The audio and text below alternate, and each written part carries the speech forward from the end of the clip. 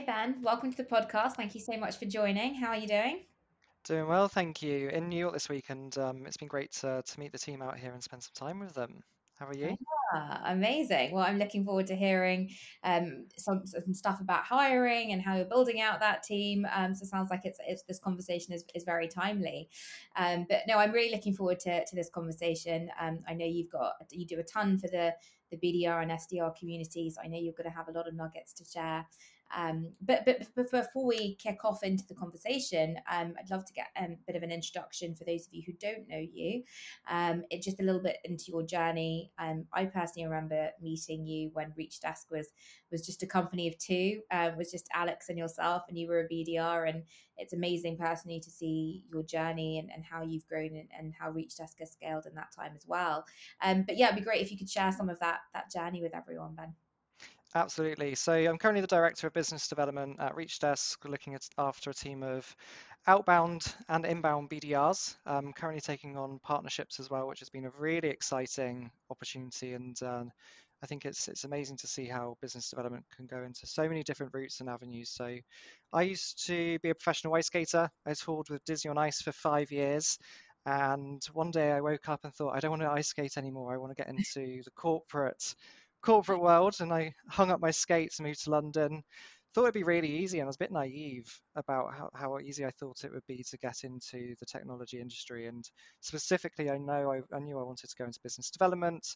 Must have applied for about 300 BDR roles to get rejected by all of them. Ended up taking an internship at a PR agency, and that's where I think I first started building up my true resilience and understanding what this industry would be like.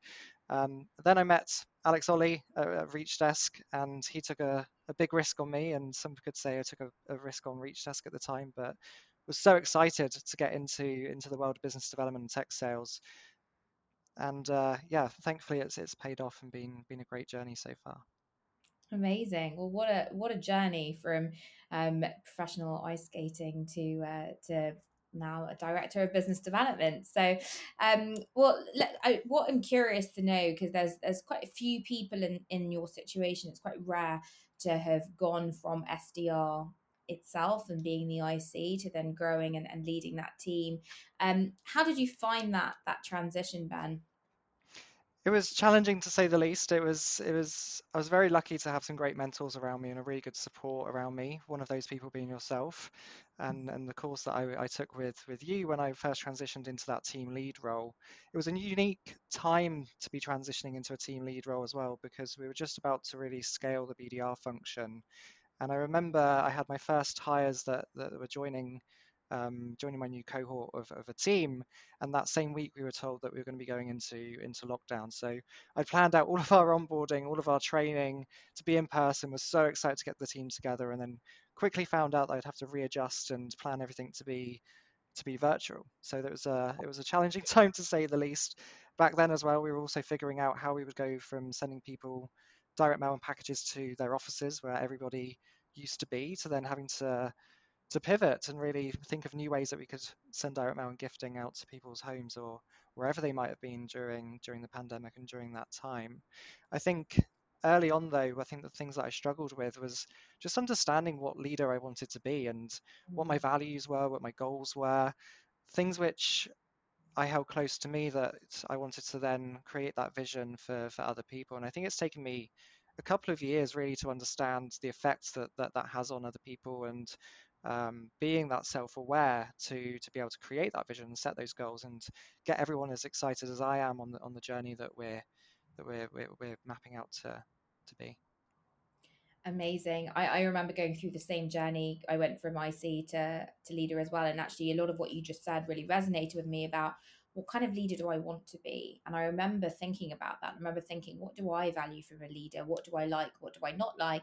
But then recognizing that everybody wants a different type of leader. So, how do I kind of adjust? But whilst being authentic and whilst being myself, I remember that was quite a difficult um, thing to navigate. So it's reassuring to hear that you you went through the same thing, and I'm sure a lot of people doing that transition have gone through a similar thing as well. So you talked a little bit about how Reach Desk navigated through COVID. And I guess COVID has been a big part of your journey in building out the BDR team. But if we kind of look from then to now, what big changes have you noticed in the way that sort of more broadly sales development operates, and some of those themes there that you've seen? Yeah, I think ultimately, it's been the phase we're in right now is it's really hard to generate pipeline. Budgets are tighter than ever. People are unsure of their strategy and where they want to go. A lot of people have been investing in sort of the same channels and same strategies and really looking at ways to reduce costs. I hate to say that people have been looking to kind of do more with less, but it is true. People have been really tightening and figuring out what works as part of their strategy so that then they can start scaling that again and being really confident in what they're doing and the approach that they're taking. Um, I think for business development, how that's changed and how that's had to play into it is we've had to get a lot better with not just focusing on the quantity, but really focusing on the quality. So for me and my team, the things that we're really interested in now and how I'm kind of really trying to make an impact here is not just focusing on setting meetings, booking appointments, but really looking at the targeting, the level of persona that we're bringing into that conversation, how many people I can get invested into that first meeting with that account executive, and then how I can progress those deals, not from just that first qualification point, but to the second qualification point. So we're having a far more investment into the sales process than we've ever had to previously. It means that we can start influencing more of our close rates and making sure that this channel is hyper performing and contributing to the company's revenue goals. And in turn, that means that you don't need as much of the quantity. You still need a good volume of opportunities. And I'd hate for everyone to think that I'm saying you don't need high volume. You still need a high volume of opportunities, but it's never been so important. But to look at the quality of what you're bringing in and the impact that's having on the wider business. There's so many interesting things there that I want to unpack. So, quality over quantity. It's. I mean, a lot of people are talking about it right now, but I think people are struggling to actually make that adjustment when it comes to potentially metrics, when it comes to quotas and commissions, and getting buy-in from the wider organization. Obviously, training the team on doing that. So, what advice would you give to other leaders who are trying to also have the same focus on quality over quantity, but potentially struggling with that? What advice would you give there? I think first of all, it comes down to how you're working cross-functionally. So I work really, really closely with my RevOps team, with the sales managers, with the CRO, with marketing, and I try and really embed even customer success and figuring out which customers are staying with us, which ones are really doing well with us, and how can we bring that back to the start of the sales process to make sure we generate more opportunities with those types of customers. Um, RevOps and how your partnership with RevOps is so important because they're going to bring you all the data that you need to make the informed decisions to get better and to keep improving. I'd be nowhere without my RevOps team, and I'm so fortunate I've got such a supportive team around me that are able to help me make these informed decisions rather than it just being a finger in the air and saying I think this is the direction we need to go in. This is actually backed up by data, and I know that if we do this, we'll start seeing the improvements that we need to make. That makes it really easy to then sell these ideas to the wider company and get buy-in from your team, from other teams. Also, keeping everyone in the loop around things might not be going the way that you want them to, but these are the things that we're focusing on, and these are the ways that we're going to get better. So some of those things for me has been really focusing on getting meetings with a director and above in that first call. How can my BDR team run more discovery calls and get buy-in and excitement and build that excitement with a bottom-up sort of approach to prospecting? How can they not just influence a deal moving from what we call discovery demo, which is that first qualification stage, but into scoping? So how can they continue to add more people into that deal and help the account executives multi-thread? And then by doing that, it's not saying that we need less opportunities. It's just saying that we want to be involved in helping everyone in the company progress the right opportunities even further. That's amazing. I think the things that you've done there are really practical. So kind of at a persona and seniority level, and then actually like what they actually get involved in. How did you equip your team to do some of that multi-threading and to be involved in that discovery? Because that's quite a complex thing to do for anyone. So what did you do to really help your team feel confident to do that? I think it's first of all building it with some champions. So working with some of the senior members on the team and getting them to tell their stories about how they've seen their close rate improve by multi-threading earlier, getting directors on that first call, and really using them as your champions to suggest that this is the right way that we should be moving. Um, the seniors also have been doing a really, really good job then at uh, having a laser focus as part of their career development, their personal development plans around how they will become AEs in the future is because they're able to influence these things. And then it's about the enablement and training and taking all that knowledge and all those learnings from those seniors and then applying it to the other BDRs as well. And giving them and empowering them to be able to run those discovery calls with confidence, giving them the resources they need to be able to have really good conversations and build that excitement on those discovery calls.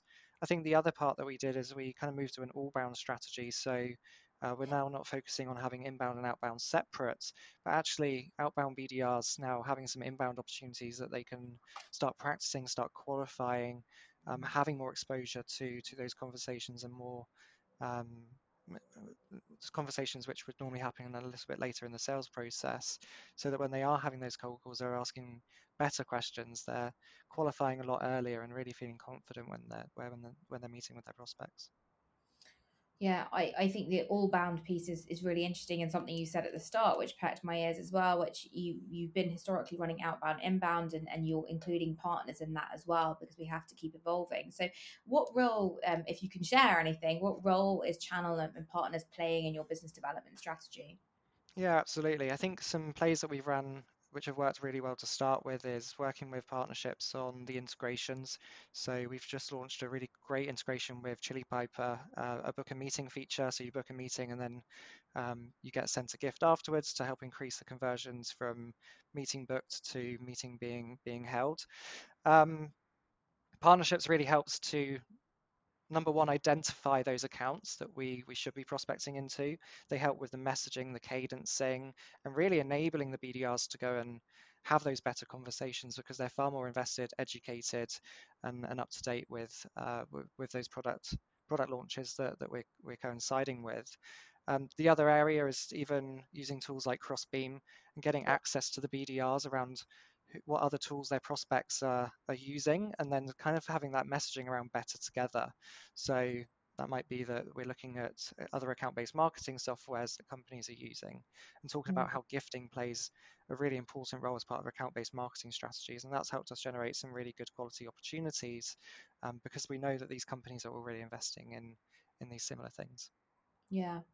You're the first. That's really interesting, because you're the first person I've actually spoken to as a BDR leader in a while that has implemented this strategy. A lot of people focus on channel and partnerships much further down the funnel, as Yes. market partners, or or things like that. But actually, you're really thinking about it uniquely at the top of the funnel. So it's great to get your insights on that.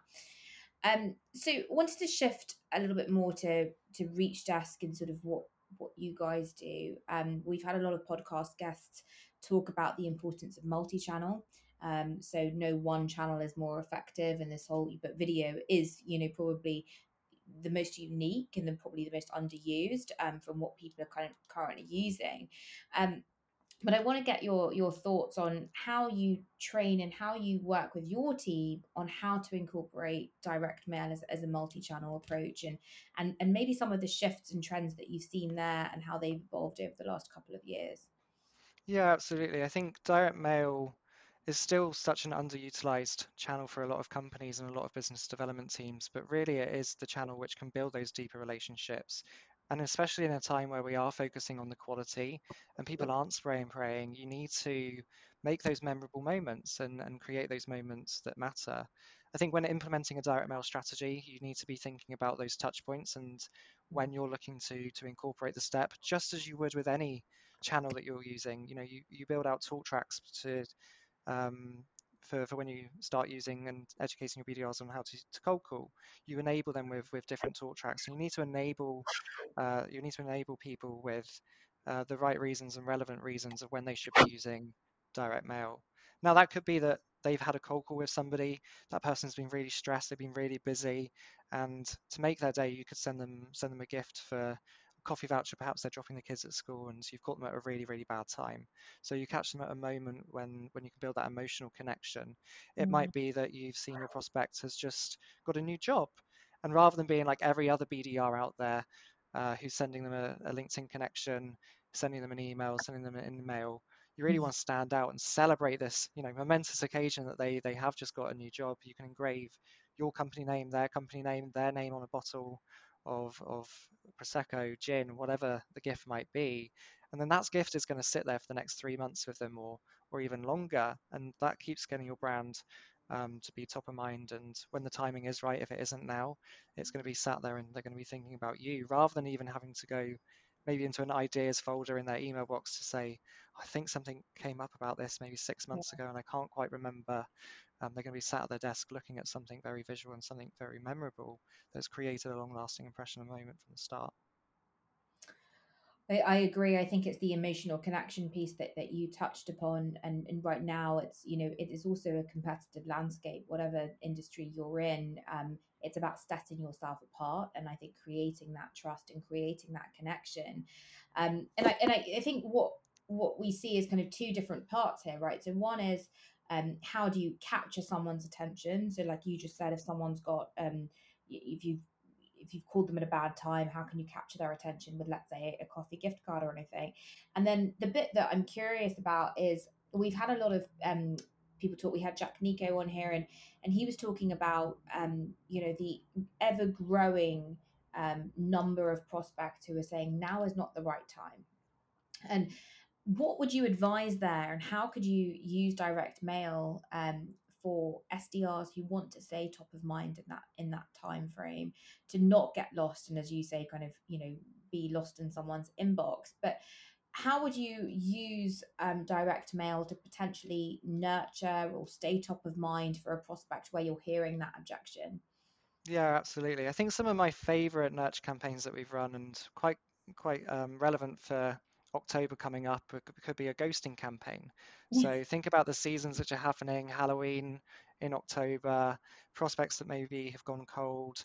Use a creative way to re-engage them. Kind of call them out a little bit sometimes. Be like, hey, you've ghosted me. Here's some cupcakes with a ghost on. You can get really creative with the type of gifts that you send and tailor it to your value prop and your messaging. You might have new messaging that you're launching, and it's a great way to update them on new features, new products, um, new ways that we're helping clients get better as well, and put that into a thoughtful campaign. So when you kind of look at the nurture versus generation of new leads and new opportunities, as a manager, how have you changed or evolved metrics and activities and output to reflect the fact that maybe conversion rates are lower, or the team is spending more time on multi-threading or things like that? What's that shift been like for you? Yeah, so we've been really focusing on the stages a lot earlier on. So we've implemented a pre-pipeline stage, so pre-qualification stages. So that's looking at target accounts, account being worked, how many of those accounts being worked are moving into engaged and then into nurture, or appointments scheduled, exhausted, and then how they progress into the sales pipeline. And what that's been able to do is really help us understand, okay, well, we might not be able to engage these accounts right now. However, we're building up a really good pipeline for the future. And something I always educate the BDRs on is it's so important to speak to a lot more accounts early on in your journey when you start a company, because pipeline isn't built overnight. Pipeline Yeah. isn't built until around the 6th month mark. And, I think that's even harder for a lot of enterprise customers, or companies which are focusing purely on enterprise. It's going to be potentially a lot longer plays as well. So it's making sure that you've got the ops in place to identify when you should be retargeting these accounts, working with your marketing team on nurture campaigns, making sure that you're not leaving opportunities on the table for anyone else to come and pick up. So nurture has never been as important as it is now, and I think the companies which are going to do really well in Q3, Q4 are the ones which have been nurturing those accounts really well up until this point. Yeah, I love your point around pipelines not built overnight. I think often there is a misconception, even sometimes from senior leaders, and I've worked with some of these before in smaller companies where a CEO said, like, month 3, my SDR team is not performing. And I've had to kind of go back to the drawing board and say, what is your expectation here? Because pipeline isn't built overnight. And I think especially now where these relationships are more important to build. And it's actually, when I started as an SDR, it was all about sell the meeting. It really evolved now because it's actually not selling the meeting at all. It's all about being value led and being really sure that you're talking to your ICP and not just trying to fit a square peg in a round hole. So I love the ideas that you shared around that. And you mentioned at the start that you're in New York right now and you're hiring SDRs, and I know you're hiring sort of more broadly. Tell us a little bit about how your hiring has evolved in the last couple of years, and what skill sets you look for, what attributes and traits you look for now that you might not have done when you first started hiring into the team. Yeah, it's a really good question. And I think a lot of it comes down to, I think I've got better at, I've been allowed space to kind of learn with my hiring strategy. And I've always wanted to hire quite a diverse team, and a team which has come from different backgrounds. Maybe they've been to university, maybe they haven't been to university, maybe they've done tech sales before, or they've come from a completely different industry and want to get into tech sales for the right reasons. And I've got really strong motivations. So I'm not sure in terms of what I'm looking for has changed as such. I think, I've hired grads who haven't had any experience but have been really, really hungry, and they've done super well. I've hired people that have had a retail background, and then they've come into tech sales and they've done really well. And I think that comes down to a lot of how I got into tech sales, and my struggles getting into it was that I knew this is what I wanted to do and I knew I was going to be good at it, but I just needed somebody to give me an opportunity and a chance to prove that and show people that this is that I'm serious about this. And in terms of the skill sets and who I hire, I think they still look for the same things: curiosity, coachability. Have they had prior success? And that doesn't need to be at university. It needs to be at some point in their life. Have they gone out of their way to do something and make something happen when everything might have been against them? It's that critical thinking mindset and being able to um, really apply yourself when other people are kind of telling you that it's not worth doing. So that's the people that I look for. And on top of that, direct mail and gifting, you have to be creative. Yeah. I think people that really enjoy being creative and want to make an impact and a change on the industry, that's really important, because I want to surround myself with people that are as enthusiastic and motivated and driven to make change and drive change as I am. Yeah. And I've got to say, everyone I've spoken to at Reach Desk is super creative. I remember when I used Reach Desk, I was constantly leaning on my customer success manager to help me with ideas, because I believe so much in the principle, and I believe in cutting through the noise. I remember when you first sent me a coffee gift card when we had a demo booked that day, and I remember thinking, like, it's such a small token and it's an easy gesture to do, but I remember how I felt, and people remember how you made them feel. So I believe so much in the concept of direct mail gifting, but I'm just not very creative at all. So so I can see how that's such an important trait to have. And I think also, be willing to A/B test and be willing to try new things. I guess, this is just a question that's come into my mind just now, but rejection is always a big thing for SDRs. When I've had the phone put down on me, I've had people ghost me, as you say. Is the rejection worse if you've sent a gift or something through direct mail that you've put a lot of time and thought and creativity into? Does that rejection get worse when you've done that? And how do you as a leader deal with that for your team? Yeah, I don't know if it gets worse. I think sometimes people just don't see it in the way that they wouldn't see a phone call, wouldn't see an email, etc. I think it's about when they do see it, I would say that's when it really, really works. So I'm not sure. I very rarely myself get sent gifts when people are trying to prospect me, and I kind of scream out and say, surely that's the number one channel you would go to for somebody who's selling direct mail and gifting. But I don't know if the rejection is any worse. If anything, you're building that long-term relationship, and once they have received the gift, it's usually a timing situation. It's not because the gift hasn't made an impact on that relationship and that deal progressing or that conversation being started. So I think it's no worse in my opinion. That's good. Not that any kind of rejection is good, but it's good that it's not worse. So as we kind of wrap up and reflect on, some of the ideas that your team have used, what do you think is the best direct mail campaign that you've seen, either from yourself or from one of your team, and what were the results that it had? Yeah, great question. What is the best direct mail? I think the one that which we use the most and is an ongoing direct mail campaign that we run is that new job hook and trigger. So somebody's had a promotion, they're celebrating a milestone. We have a landing page that we spun up, which has got several different gifting options for alcoholic options, non-alcoholic options, food options. So you can really there's something in there for everyone to make sure that it is really personalized to the individual and what they want to receive and what they would like to be able to celebrate that moment that you're recognizing. And I think new changes for jobs and promotions, that's already a really compelling hook and trigger. But when you add the layer of direct mail and you start celebrating that, then that's been a really top performing campaign for us, I would say. Amazing. Well, I'm sure lots of people are going to start using that now. But thank you so much, Ben. You've shared tons of insightful things about how you've grown and changed the SDR team at Reach Desk. So I'm sure that both SDRs and leaders are gonna benefit from this conversation. So thank you so much, and enjoy the rest of your time in New York. Amazing. Thank you for having me.